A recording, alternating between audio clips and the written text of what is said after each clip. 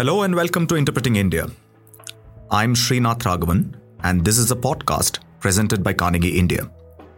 Every 2 weeks, we bring to you voices from India and around the world as we unpack the role of technology, the economy, and foreign policy in shaping India's relationship with the world. This special episode of Interpreting India was hosted by my colleague and director of Carnegie India, Rudra Chaudhary. The episode was recorded at the Global Technology Summit 2019 in Bengaluru. The information age has brought with it unprecedented technological progress and development. At the same time, it has raised important philosophical questions pertaining to its effects on society. One such issue that various stakeholders are trying to grapple with today is the question of privacy. We live in a time where our mere existence generates unfathomable amounts of personal data. While states can leverage such information for social welfare, many have raised the concerns about states or large corporations being able to survey large amount of intimate personal data, thereby encroaching individual privacy. Can we find a balance between imperatives for protecting individual liberty while not having to compromise on leveraging data for innovation and economic growth? To unpack this conundrum, we are joined today by Francois Godemont and Ralph Saur. Francois is senior advisor for Asia at the Institut Montaigne in Paris. He is also a non-resident senior scholar at the Carnegie Endowment for International Peace in Washington, D.C., and an external consultant for the policy planning staff of the French Ministry of Foreign Affairs.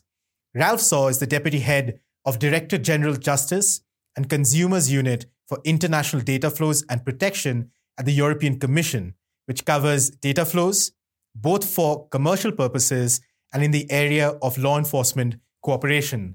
Gentlemen, it's a privilege to be speaking with you today about this most important issue.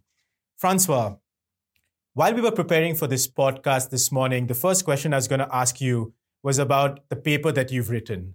It's a landmark paper. It provides us with different structures and architectures about privacy. So whether it's China, whether it's the EU, whether it's the United States, and you've got a very thick case study on India. I want to hold that question for a second, because between this morning and now, we've learned that the Personal Data Protection Bill, or the draft bill that was written up in 2018 in India, will be tabled in Parliament. Can you just give us some thoughts on the bill in itself, perhaps referring to your own paper, but even otherwise? I wish I knew the content of the bill, of course, the final version that's going to be put in front of Parliament. As we stand, we're working on what we read over the last few years. Two things strike me. The first, that inform in many legal aspects, it's very close to GDPR, to the European regulation, and yet it has critical differences in two areas. One is, of course, the extent of data localization, which has only grown because it's become literally an economic policy issue in India generally. And the other one, perhaps less often emphasized by libertarians and protectors of constitutional rights have noted it, is that it's not great on what I could call legal arbitration, independent organizations judging on what the Indian state can do or cannot do. The state leaves a lot of decisions to itself. But we don't know what will stay, after all, for the final draft. In your monograph, in a sense, you argue that India has an opportunity because it's a bit of the crack between the East and the West. Those models on privacy are pretty much determined. There's a top-down model. The United States has a disaggregated model. China has one of complete control. India has opportunity. Space always creates some degree of opportunity in themselves. In your current reading of India, its reading of its economic rise, what do you think is the pathway for India when it comes to privacy, when it comes to working with the rest of the world on global issues of privacy architectures? I think there are, again, two issues there. One is really the economic opportunity for India. And we heard today about India literally conquering the global south with its own model and its own companies. And by implication, perhaps less binding rules, less demanding rules than the West. The other part of it is that either you're in or out of what I would call the global data circulation. And people talk about fragmentation and the breaking up the internet, but really there is still one big Western internet that's fairly operative, that's got agreements, let's say, for the sake of simplicity, Europe, the US, and Japan, critically. And the question is India going to be part of it, or is it going to go its own way because it thinks it has such a possibility? I think that's a huge question. On that question, if I can turn to Ralph Sauer. Ralph, a good part of the GDPR, as Francois made clear, has been used to create the draft bill. It's been used a bit of a philosophical context, if you like, in what will be our privacy bill in Parliament. From the GDPR perspective, what's the next step with India? Once the bill gets tabled in Parliament, we'll of course have a clearer sense of what the bill actually looks like.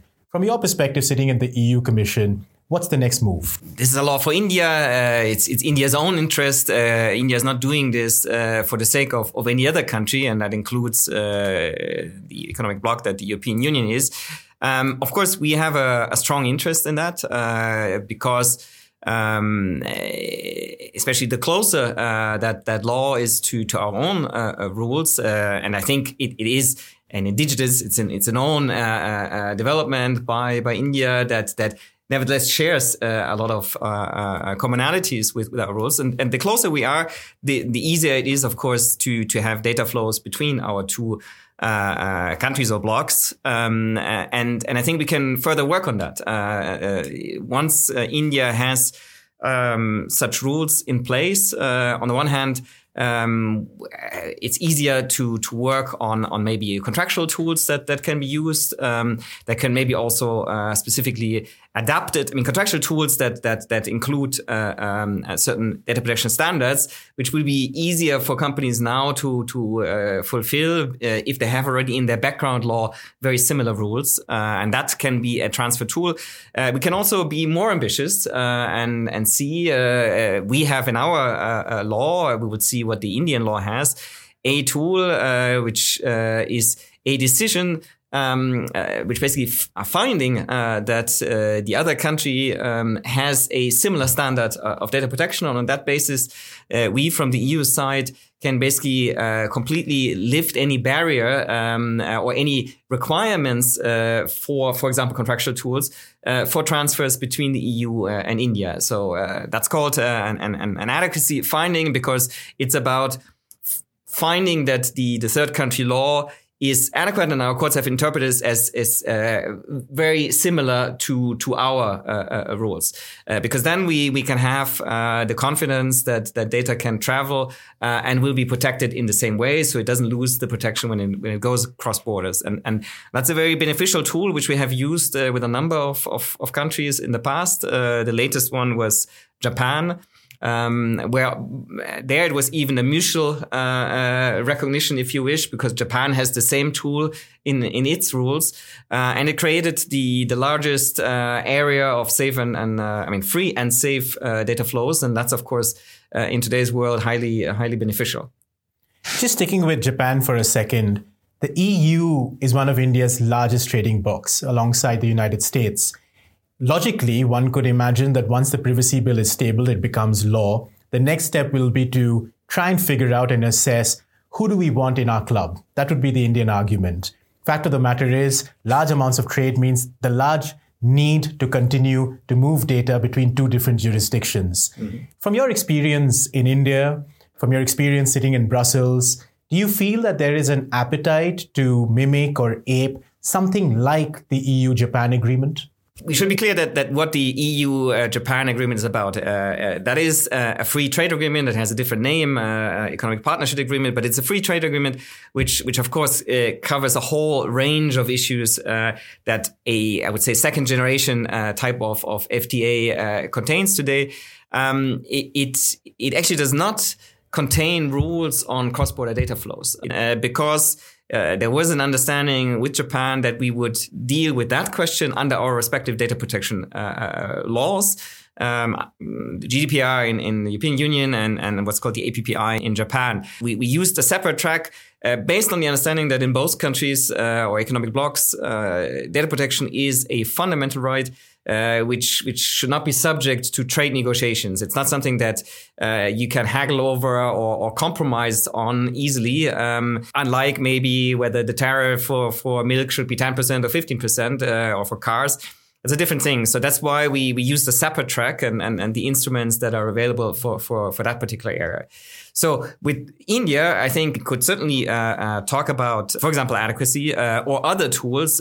We have had conversations with the Indian government for quite some time, also on maybe developing specific, as I said, model clauses, data protection model clauses for contracts, which could also be used for data transfers, and they can be taken off the shelf if you wish, because there would be model clauses that are agreed.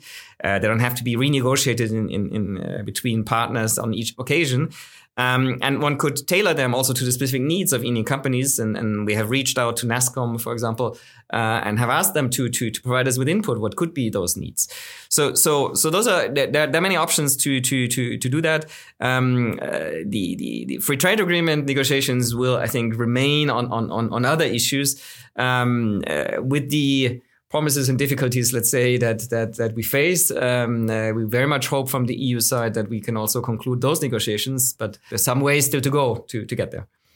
Francois, if I could change track a little bit and bring it back to your paper, the part about your paper that struck me the most was your chapter on China, which had, and this is, of course, terrain that is more comfortable to you than many others in this world. You had a very complicated matrices of how Chinese companies or national champions have managed to survive and profit while being in a particular Chinese model in itself. Can you talk a little bit more about that? Well, of course, you could call it the second industrial cocoon. The first industrial cocoon was practiced by China and other Asian countries after World War II. And China has created, without us fully realizing it, a virtual cocoon around its digital industries and market. There are huge differences with India, by the way. You have enormous data flows with the outside world. China doesn't. That's, of course, the price to pay for having a cocoon. But China has been able to nurture its own companies. Informally, I would say, to kick out many foreign companies that were active on the market. And because of WTO, it does interfere with, even though services are not included in WTO, but under WTO, we basically accepted an asymmetry where China accesses what we have and we can't access what China has. So as an example, China has gone big with its e-commerce and increasingly its apps, has a huge share of the Indian market. You couldn't have a huge share of the China market. That's something that they've got away with. Second, there is no end to the authority of the state, which means, of course, that we're seeing the worst possible implementation of the digital era in China. The really frightening scenarios are there almost every day for us to see. So it is tempting from the point of view of efficiency for a country like India to say, hey, if the Chinese did it, we could do it. It should be frightening as well to look at the consequences of the policies enacted in China. The current US-China trade war seems more like a symptom of a geostrategic shift. It doesn't seem to be trade, seems to be now a proxy of something a lot more geopolitical, where there seems to be a degree of consensus within the United States that China is a competitor. In this scenario, at this point of time, do you see China wanting to opening up their digital doors to other parts of Asia? Here I'm talking about RCEP, for instance. It's a agreement that India, of course, stayed out of. China mooted. China took the kind of leading position in RCEP, in a sense. Do you see a beginning of a new shift where China may open up some of their data drawbridges to their partners and allies in Asia? RCEP is a very superficial trade agreement that doesn't cover much. It's useful for a lot of primary goods, or goods is not so useful in this area. Fundamentally, I don't see China surrendering its main advantage, which is it has negotiated free trade with a very good deal for itself. And if it's not surrendering this to the US, I don't see why it will surrender it to anyone else, including the EU, by the way, which is our problem in dealing with China. In terms of data, you have to understand that the US big data firms, the big companies, the platforms, have also used asymmetry. For example, Facebook, Google, Twitter, all collect massive amount of ad revenue from Chinese companies that access us, the customers of these companies in the West, while, of course, our companies cannot access Chinese customers in the same way.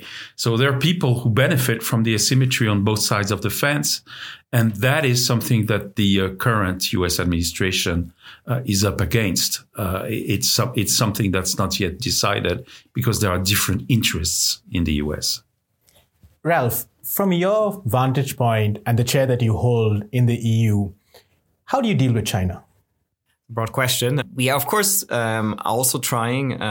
We see indeed a growing imbalance. I think that needs to be addressed. That data goes to China, and in the other direction, it's more and more limited. I just think we disagree a bit on the means that should be used to address the issue. I think we, as EU, believe and continue to believe in multilateralism, in a rule-based trade order. So we'll try to push, for example, through the WTO or through the discussions on an e-commerce chapter in a certain direction, and do this together with other partners, like-minded partners, and step by step create a momentum which will increase the pressure to open up the data markets also in China. So it's maybe more a question of approach, maybe also of time frame. That's also true.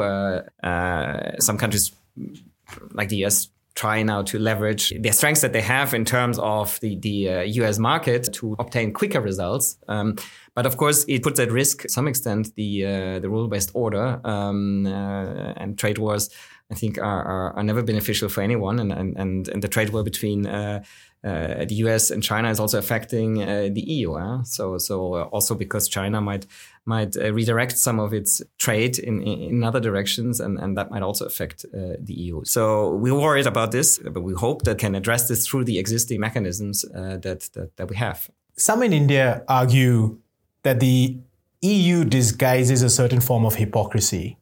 On the one hand, you talk about multilateralism, you talk about China, and you talk about trade drawbridges. But on the other hand, your member states such as France and Germany have increasingly started talking about data sovereignty.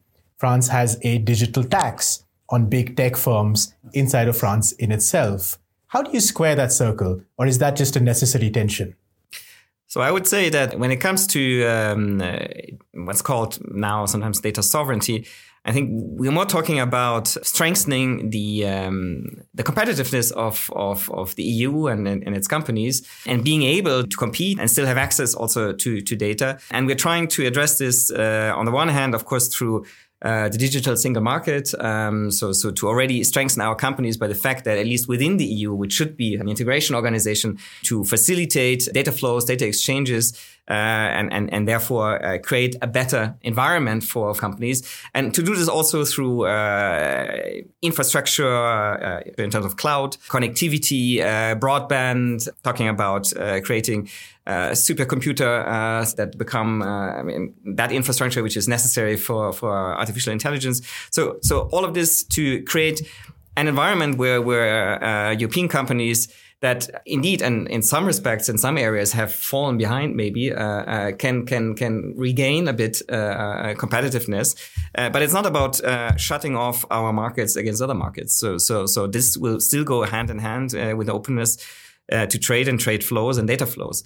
And when it comes to digital tax, I don't see the conflict at all. I mean, whether it's good or not that individual member states do this that's maybe another question. And the European Commission certainly has tried to find a European solution to that. Although this was always meant as a temporary solution until we have found a solution at OECD and G20 level. So that's also to be said.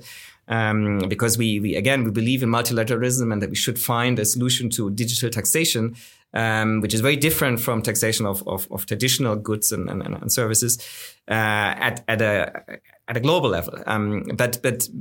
More generally, I think this is about capturing a certain revenue that comes from digital services, and there might be a certain imbalance now where that revenue is created and where the profits from that stay. And I think it's a legitimate interest of states to preserve their tax bases at an age where more and more commerce is done digitally. We have to be worried or concerned about this, and we have to address it. Ultimately, we should address it at the global level. Francois? I'll answer it a bit differently, although I won't contradict Ralph. But you're the Indian Union. You have sovereignty. You have a history. You have arrived. The European Union is still under construction. Only a few years ago, the S word for sovereignty was taboo. And it was taboo not for protection, not because we want to avoid protection, it's because the member states want to keep full sovereignty or to pretend that they do. In fact, it's shared. It's called competences, but it's shared sovereignty. What we're seeing, and it has a lot to do with the way the world is going, uncertainties about how the US will move. There are issues, as we know. They're competing with China, but they seem also to compete with everybody else, including in the area of international organizations. So Europe is sort of gearing up, and politicians are getting the public used to use the S word for Europe. Doesn't always mean what you would put into it. I agree with Ralph that a lot of it is just like India for the digital market, knowing that in fact we're weak. We're a huge market, but we don't have big actors of platforms. Yes, the American firms came first, and they have venture capital. They have a lot of advantages. They sometimes use tax shelters elsewhere. The Chinese do too, by the way. Alibaba and others are hosted in the Virgin Islands. And strangely, the Chinese Communist Party apparently accepts it. So we are starting to react against that. There is a logic to having some of the tax revenue going to where the money is actually made. That's the semi-European and now French, but also the discussion under OECD. There is discussion about policy innovation. There is discussion about financing. How come our best startups usually get bought over, sometimes with massive amount? It's very satisfying to the founders, but essentially they leave the EU in terms of capital. So there is a reaction against that, but it's a positive action. Think of it as tooling. And there are critical differences that exist, I'm sorry to say, with the Indian position, particularly on data localization. We really, the existence of the EU is literally tied to the idea of free exchange within the EU and with the rest of the world, and to resolution by law of our disputes. So to come back and to pick on that point about localization, the argument in India, at least amongst many, is that there are 4 drivers of localization. One is the need to access data. That is law enforcement's argument, is that it is extremely frustrating not to be able to access the data of Indian citizens and Indian residents from foreign on large multinational tech firms. The second argument is economic. There's a very strong sense that if we're able to bring the data home, we'll be able to create better AI, which ultimately will lead to better economic growth. And third argument is about geopolitical uncertainty. And I want to pick on this for a second. The Indian position is the world today is a lot more uncertain than it was 5 years ago. The United States, which was the harbinger of multilateralism, has unplugged itself from a system that it created. Hence, the view is if we are able to bring data home, if we are able to better regulate the data, which is what the Privacy Bill will do, we can hedge against these geopolitical risks. And the largest is the question of tax in itself. Given these frameworks, given the fact that capital remains largely in the West, capital remains in Japan, scale remains in India, just the way in which India is designed, its data design is structured, it will continue to work with the world. It doesn't seem to be going down the China model. Is there an opportunity for a new multilateral architecture which considers data privacy, data trade, data access, something like a data 20, if you like, rather than the G20? Francois and then Ralph. Unlike you, I tend to take a very simple engineering view. When we talk about data sovereignty, we're mainly talking about clouds, which means servers.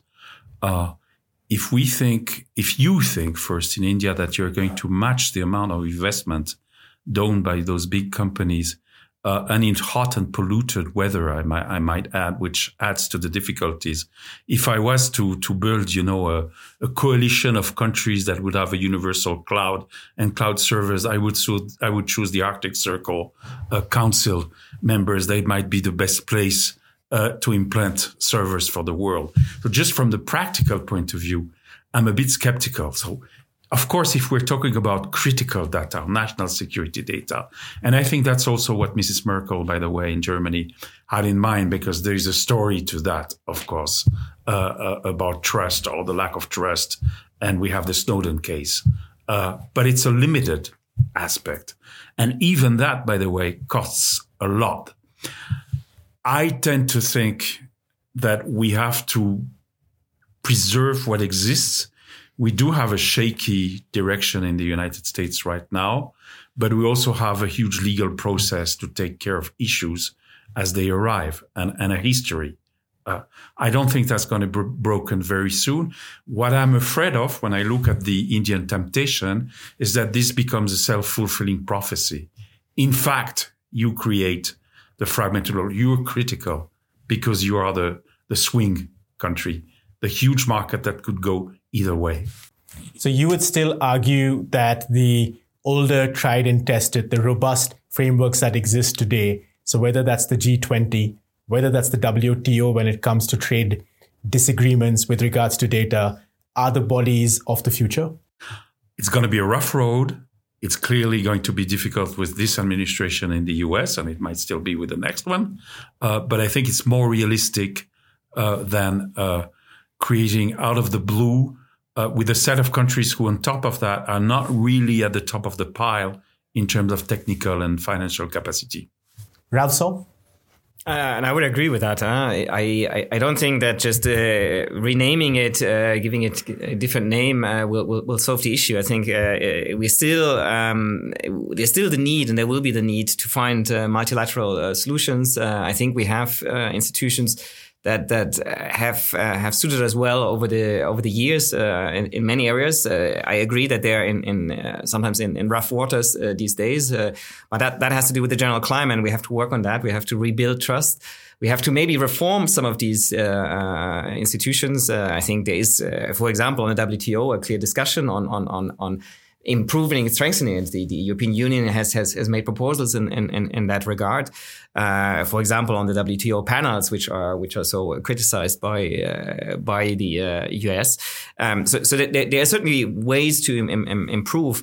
But discarding them in the hope that we would find a new and different solution, I also would have my doubts. But I think what we need to work on is multilateral solutions. Also, like for example, the Cybercrime Convention that are tested, that are applied, and that can maybe further expand that. So that would be on for example, law enforcement access, where this could greatly help. And I don't think we should open up a new way of doing that. If we have an instrument, we should strengthen enforcement cooperation across borders. I think that's also important and will create trust. That can be between data protection authorities. This can be between regulatory authorities. I think when the enforcers talk to each other, very often what follows is also a certain alignment of the rules, because these bodies can shape standards. They can exchange best practices, and they can depoliticize issues. And I think that's something which we should probably also think about. And when it comes to data protection regulation, I think we as European Union certainly take the position that we should acknowledge a certain space for regulatory autonomy of each country. And at the same time, we believe that you can protect data and yet be open to data transfers by putting in place certain transfer tools. And that should be the way forward. You should find a way to adapt your data protection rules to your legal system, your cultural background, your societal needs. But that doesn't mean that you have to close doors and keep the data at home. So, and then one can on that basis see whether we develop also regional transfer tools, maybe global transfer tools such as contractual clauses or certification models that could also help to bridge differences that will exist between data protection systems. Francois, one way to build trust is through certification, through administrative procedures, through government to government. You followed Asia longer than most. In this changing world, where there is a particular ecological shift when it comes to geopolitics, how do we build digital trust? I think we do by asserting three factors. One is accountability of what states or governments do within each system. Second, we have an independent regulatory authorities which are demonstrably independent. And as Ralph suggests, they may not have the same rules in each case, but there is the factor of independence. That's what's missing in the one authoritarian model that we all have in front of our eyes, which is China. And three, there is a need to be open to data flows and to exchange and to redress in each other's system. If this is acquired, if this is given, I think we should have absolutely nothing. I would love Indian platforms to create games for our kids and to be active in e-commerce and elsewhere. I would love Indian telcos to be more active outside India that they are. There's absolutely no problem with that. The problem is rules and accountability. And the division, by the way, goes inside Asia. I don't think you can think of Asia as a bloc in that sense. Francois Godema, Ralph Saw, thank you so very much for being with us on Interpreting India.